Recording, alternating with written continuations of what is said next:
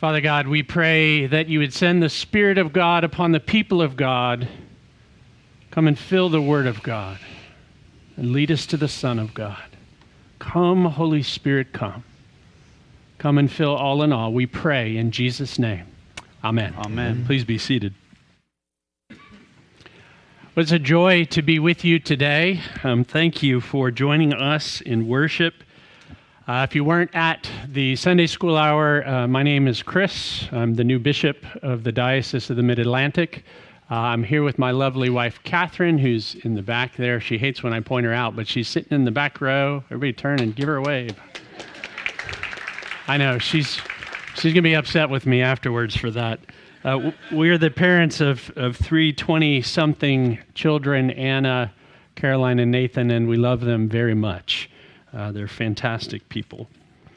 I'm going to give you permission to be relaxed as I preach, not uptight. And what that means is I'm going to need a little bit of your help as I start my sermon.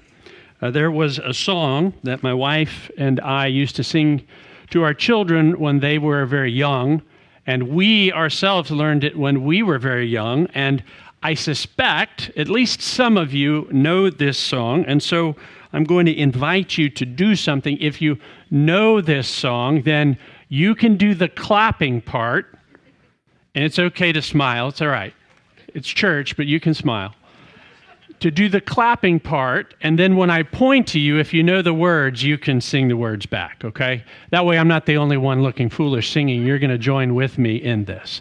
The way the song goes is like this. If you're happy and you know it, if you're happy and you know it, if you're happy and you know it, then you're... If you're happy and you know it, well done you. Thank you for just entertaining me in that way. I have instructed the audio booth to kill my vocals most of the time I'm singing. There will only be one other moment in this service when I sort of sing, and it will be here. That's a song about happiness.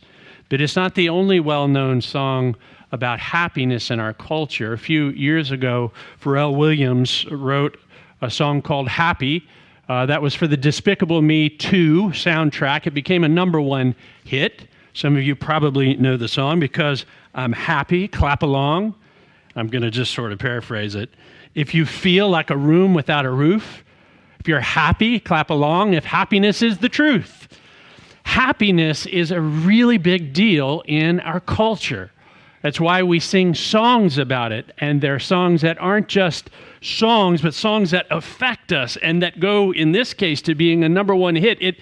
That first one is a song we taught children, and many of you were able to remember it from, I don't know how long ago it was you were a child, but it's still in there.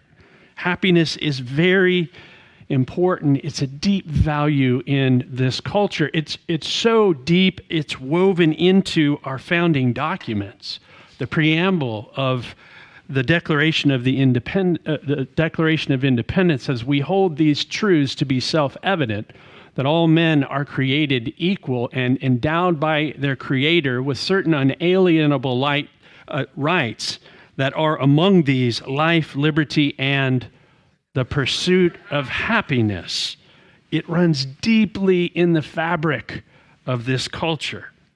And as a pastor over many years, I can't tell you the number of times I've had people in my office, often in the midst of a time of difficulty, in the time of a challenge in their marriage, in a struggle in school, in some kind of chaos that was going on in their life. And they said to me, "Chris, I just want to be happy." Perhaps some of you have said that too at some point along the way in your journey. I just want to be happy. How do I get happy? What does that look like? And why is it so elusive? Why is happiness so elusive? You know, if you talk to a single person, they'll often say, "If only I were in a relationship, then I'd be happy." And then you talk to a person in a relationship and they say, "If only we were married, then we'd be happy." And then you talk to some married people and they say, "If only I were single again, then I'd be happy." A couple without children says, "If only we had children, then we'd be happy." And then you have a couple of kids and you think, "Oh my goodness, if only they'd leave home, then we'd be happy." And then they leave home, you go, if only they'd come back. And then at some point you think, if only we had grandchildren, then we'd be happy. And then grandparents, well, they look kind of happy. Well, at least they look happy when they're showing you the 27 new pictures of their grandchild that you didn't necessarily ask to see. But they're more than willing to show you, and I'm sure I'll get a few at the door as you're leaving. What is it that you're looking for to make you happy? Is it a conflict-free family gathering? It's November. The holidays are coming. Is it having a stress-free life in a beautiful home? Having a lot of money, retiring to the beach or the mountains or an island or wherever, being admired by other people, having fame, being an influencer, maybe the star athlete, the top of your class, getting into the school of your choosing, having a successful career, getting ahead of everyone else. Maybe some of you remember the bumper sticker, the one who dies with the most toys wins. You don't believe that one. You're still dead, right? Jesus Christ spoke about happiness. Not everybody understands that. They wonder about the church. Does the church know anything of happiness? Well, our Lord spoke about happiness. As we heard those words from Matthew chapter 5, his most well-known sermon, his longest, chapter 5 through 7, he's talking about the theme, at least he begins with the theme of how to be happy. If you look at that text in Matthew 5, verses 1 through 12, you'll notice 9 times he says, "Blessed are you." And the word blessed in Greek is the word makarios, which means happy, blissful, fortunate, contented. But happiness, according to Jesus, is far more than a subjective feeling that's based upon circumstances going my way, or at least having events occur in my favor and to my advantage. As you look at the statements he makes, things like, blessed are those who mourn, blessed are the meek, blessed are the pure in heart, blessed are those who are persecuted for righteousness' sake, you realize that these are not the values our culture says lead to happiness, and these sure aren't the kind of things you're going to see trending on social media. Jesus is speaking about the blessedness and the happiness that occurs when you are in an unhindered relationship with God. An unhindered relationship with God. Now, you may not know this, but I love backpacking. And I've had the joy of backpacking in Alaska, in Colorado, a lot in the mountains of North Carolina, which was near where we used to live. We lived in South Carolina, but you have to go to North Carolina to find mountains. And when we would be hiking, often these trails that we'd follow, we hike for many, many miles. More often than not, they would often follow along streams and rivers as the natural water courses were weaving their way through the mountains. Very often, that's where you'll find a trail. And when you walk along these streams or these rivers, so often what you'll see is trees that fall over the water and hinder its flow. And that's where you tend to see a pool build up, and you often see a lot of debris gather. They're not always very pretty spaces because they're full of leaves and junk gets caught in there. Jesus says a blessed and happy life is an unhindered life through which God can move without a bunch of debris getting in the way, without a bunch of debris clogging things up and preventing his presence from flowing freely in us and with us and through us to the world around us. And so as he's speaking in these first verses of this Sermon on the Mount, what we call the Beatitudes, he's describing what it means to live and enjoy the conscious and enabling presence of the living God, day by day, moment by moment, week in and week out, year in and year out. This blessedness, this happiness, catch this, important. it doesn't come, and he never says it comes because of our religiousness, the things we do. There's nothing wrong with the ways we worship, the things that we do, but it's not related to that, nor is it related to some kind of moralism that comes into our lives. Now, this blessedness comes because we're aligned with the living Lord Jesus Christ. We're aligned with him and with his kingdom. It has everything to do with our trust in him and all that he has accomplished on our behalf in his coming into the world, in his living the kind of life that we were meant to live, in his dying as a sacrifice on our behalf and in our place upon the cross. And thank God, as the Lord raised him up, showing that the penalty had been paid so that he now has ascended to the right hand of the throne. That beautiful picture from Revelation of what eternity is like, is everything is centered on the throne of God Almighty and of the Lamb. This blessedness has to do with our willingness to trust in him. And to put it quite simply, blessedness and happiness, it's when the Holy Spirit is at home within your life. Now think about what it's like for someone to be at home with you.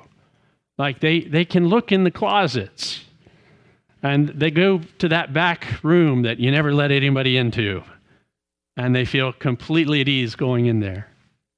When the Holy Spirit is at ease in our life, that's what it is to be blessed, to be happy. Now, for time's sake, and you'll say, thank you, Bishop, I'm not going to go through all 9 of these things. That's actually like a 9-week sermon or a lifetime. I'm not sure which.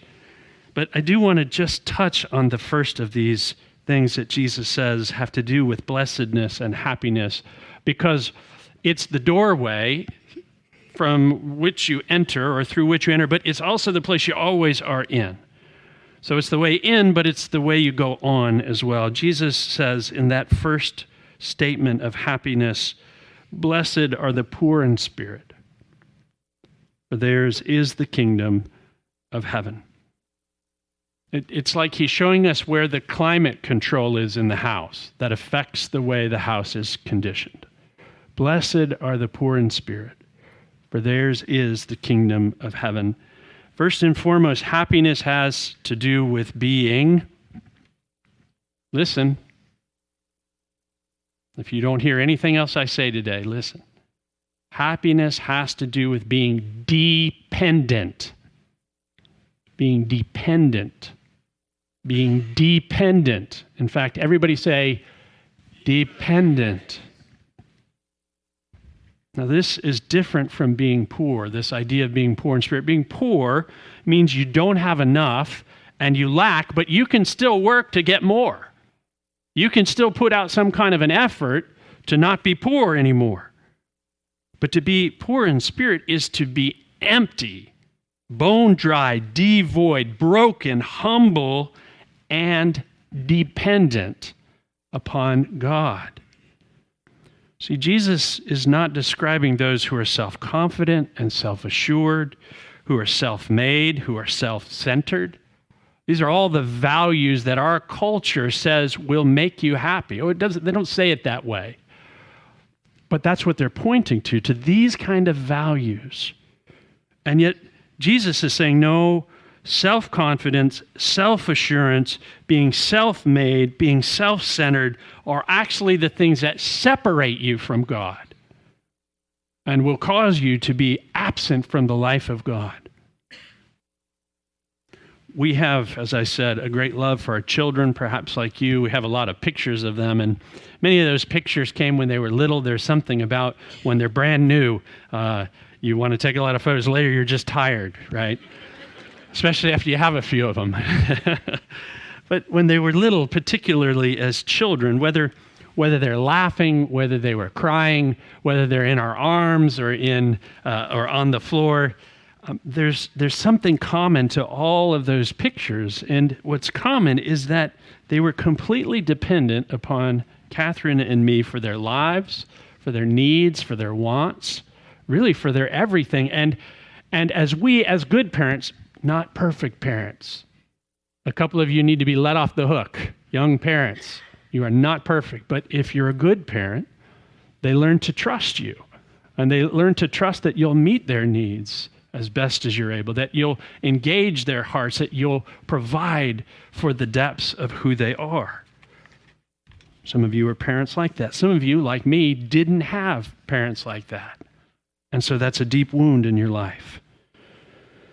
Well, Jesus tells us in Luke 11, he uses this image as he's teaching us about prayer. He says, look, what parent, and I'm going to give my loose paraphrase of the Greek. He says, what parent of you, if your child comes and asks you for a peanut butter sandwich, that's the paraphrase part, will give them instead a poisonous snake? And the answer is, well, no good parent would do that. He says, look, if you who are evil, and it's a comparison, in comparison to God, know how to give good gifts to your children, how much more will your heavenly Father give the Holy Spirit to those who ask, to those who recognize their need, who seek him out, who are dependent upon him for their everything? Jesus says, blessed are the poor in spirit. Blessed are those who are dependent upon God, for the kingdom of heaven, God's kingdom, God's rule and reign is yours.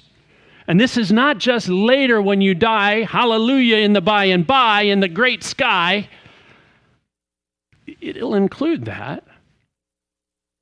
There is an eternal reality that you will never tire of, that will always be more, that will be completely captivating, that will be entirely fulfilling, that will be completely joyful, that will astound you, that will make every bit of what you've tasted in this life of joy and goodness and love pale in comparison to what it is to stand, as we say in our Eucharistic liturgy, face to face with the one who loves you and called you and makes you his own. It will include that eternity, and it will never stop. But it begins now. It's not for later. Yes, later, but you don't have later yet. You have now, and the kingdom comes now. The rule and the reign of God comes now into the lives of those who trust Jesus. That should get a hallelujah, at least inside somebody. There you go. You live it now. It shapes you now. It affects all you do now. It's intended for you now and for the people around you who don't know about this now, but whom God wants to have in his life now. The kingdom of heaven is yours. So another way we might say it is, blessed are those who are dependent because God is for you. God is for you. Paul says God is for you and not against you. He's for you. I remember reading about a man named Eugene Lang. He was in his 60s. He was a very wealthy businessman. He actually was a multimillionaire. He had had great success. And he was invited back to his middle school, so junior high. I'm not sure what you come out of, what model. It's either middle school or junior high, depending on where you're from. His was a middle school. It was in East Harlem. And though he was a really busy man, for some reason, he said yes. He sort of wanted to go back to see how it was. He hadn't been back home in a very long time.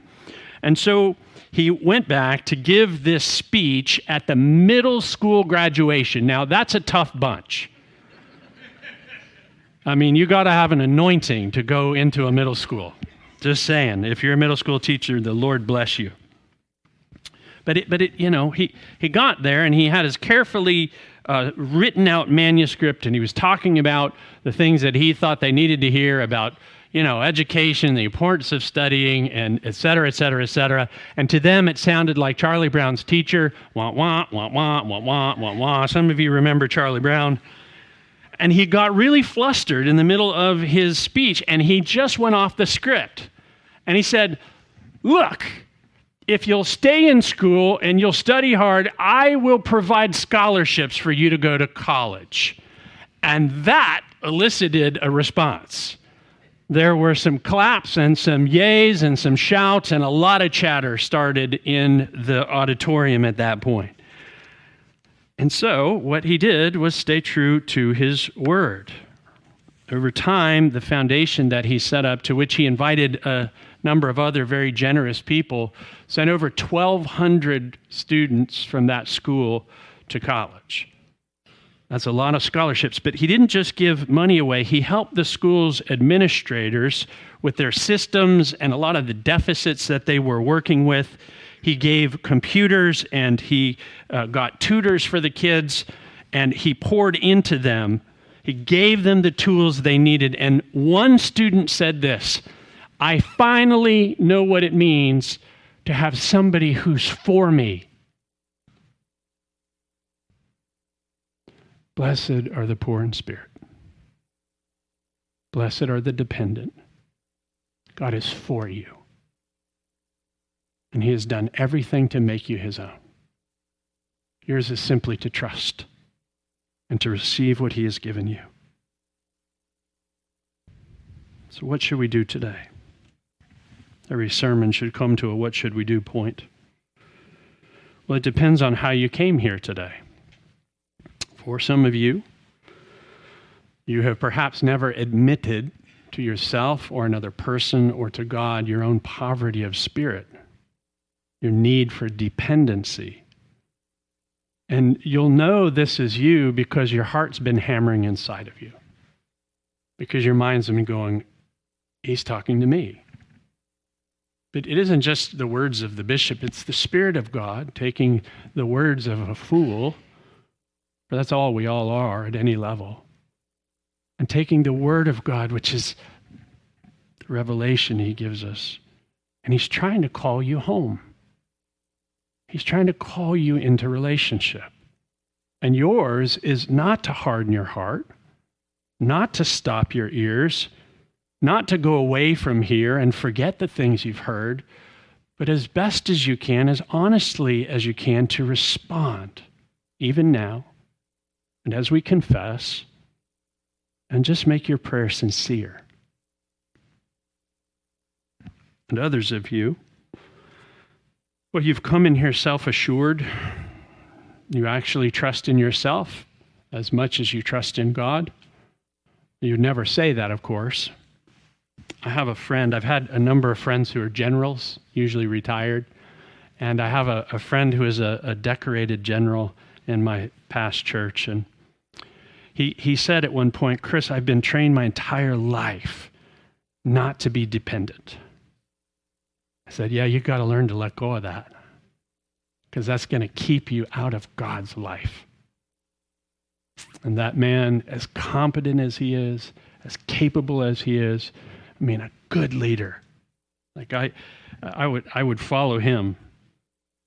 And that man let go of all that and became poor in spirit. And he said it was like a great weight lifting off of him. And some of you come in here this morning and you've known that you've been poor in spirit, but there's some debris, like that stream I was describing, that's like fallen down over that place of freedom with you and God. And as I was praying today, I really had a sense of the word bitterness. And this came before my testimony earlier, but I had a sense as I was asking the Lord for you this morning that there's some people who've been deeply hurt, and you need to forgive, because the bitterness has this way of jamming up your life with God, blocking your life with God. And the thing about bitterness is it never stays contained.